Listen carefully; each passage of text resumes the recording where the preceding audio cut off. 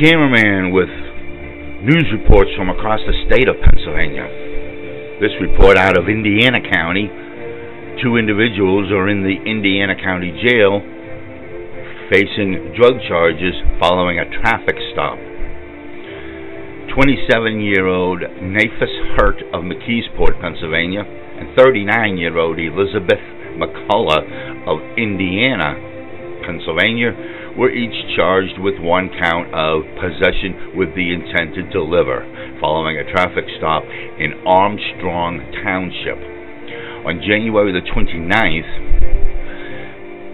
police conducted a traffic stop on a 2010 Nissan Pathfinder on Laurel Road after troopers observed the vehicle to be traveling at an extremely slow rate of speed, traveling in the middle of the roadway and failing to properly signal a left turn.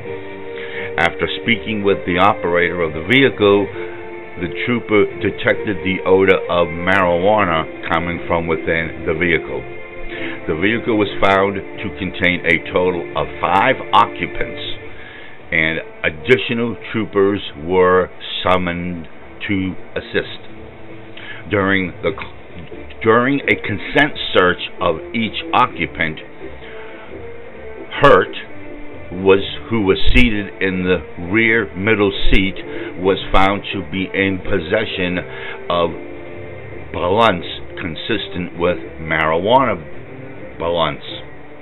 A purse belonging to McCullough, who was seated in the front passenger seat, was found to contain 19 blue stamp bags containing suspected heroin. Also, a scale with suspected drug residue and a pill bottle containing 3 pills were found on the rear floorboard.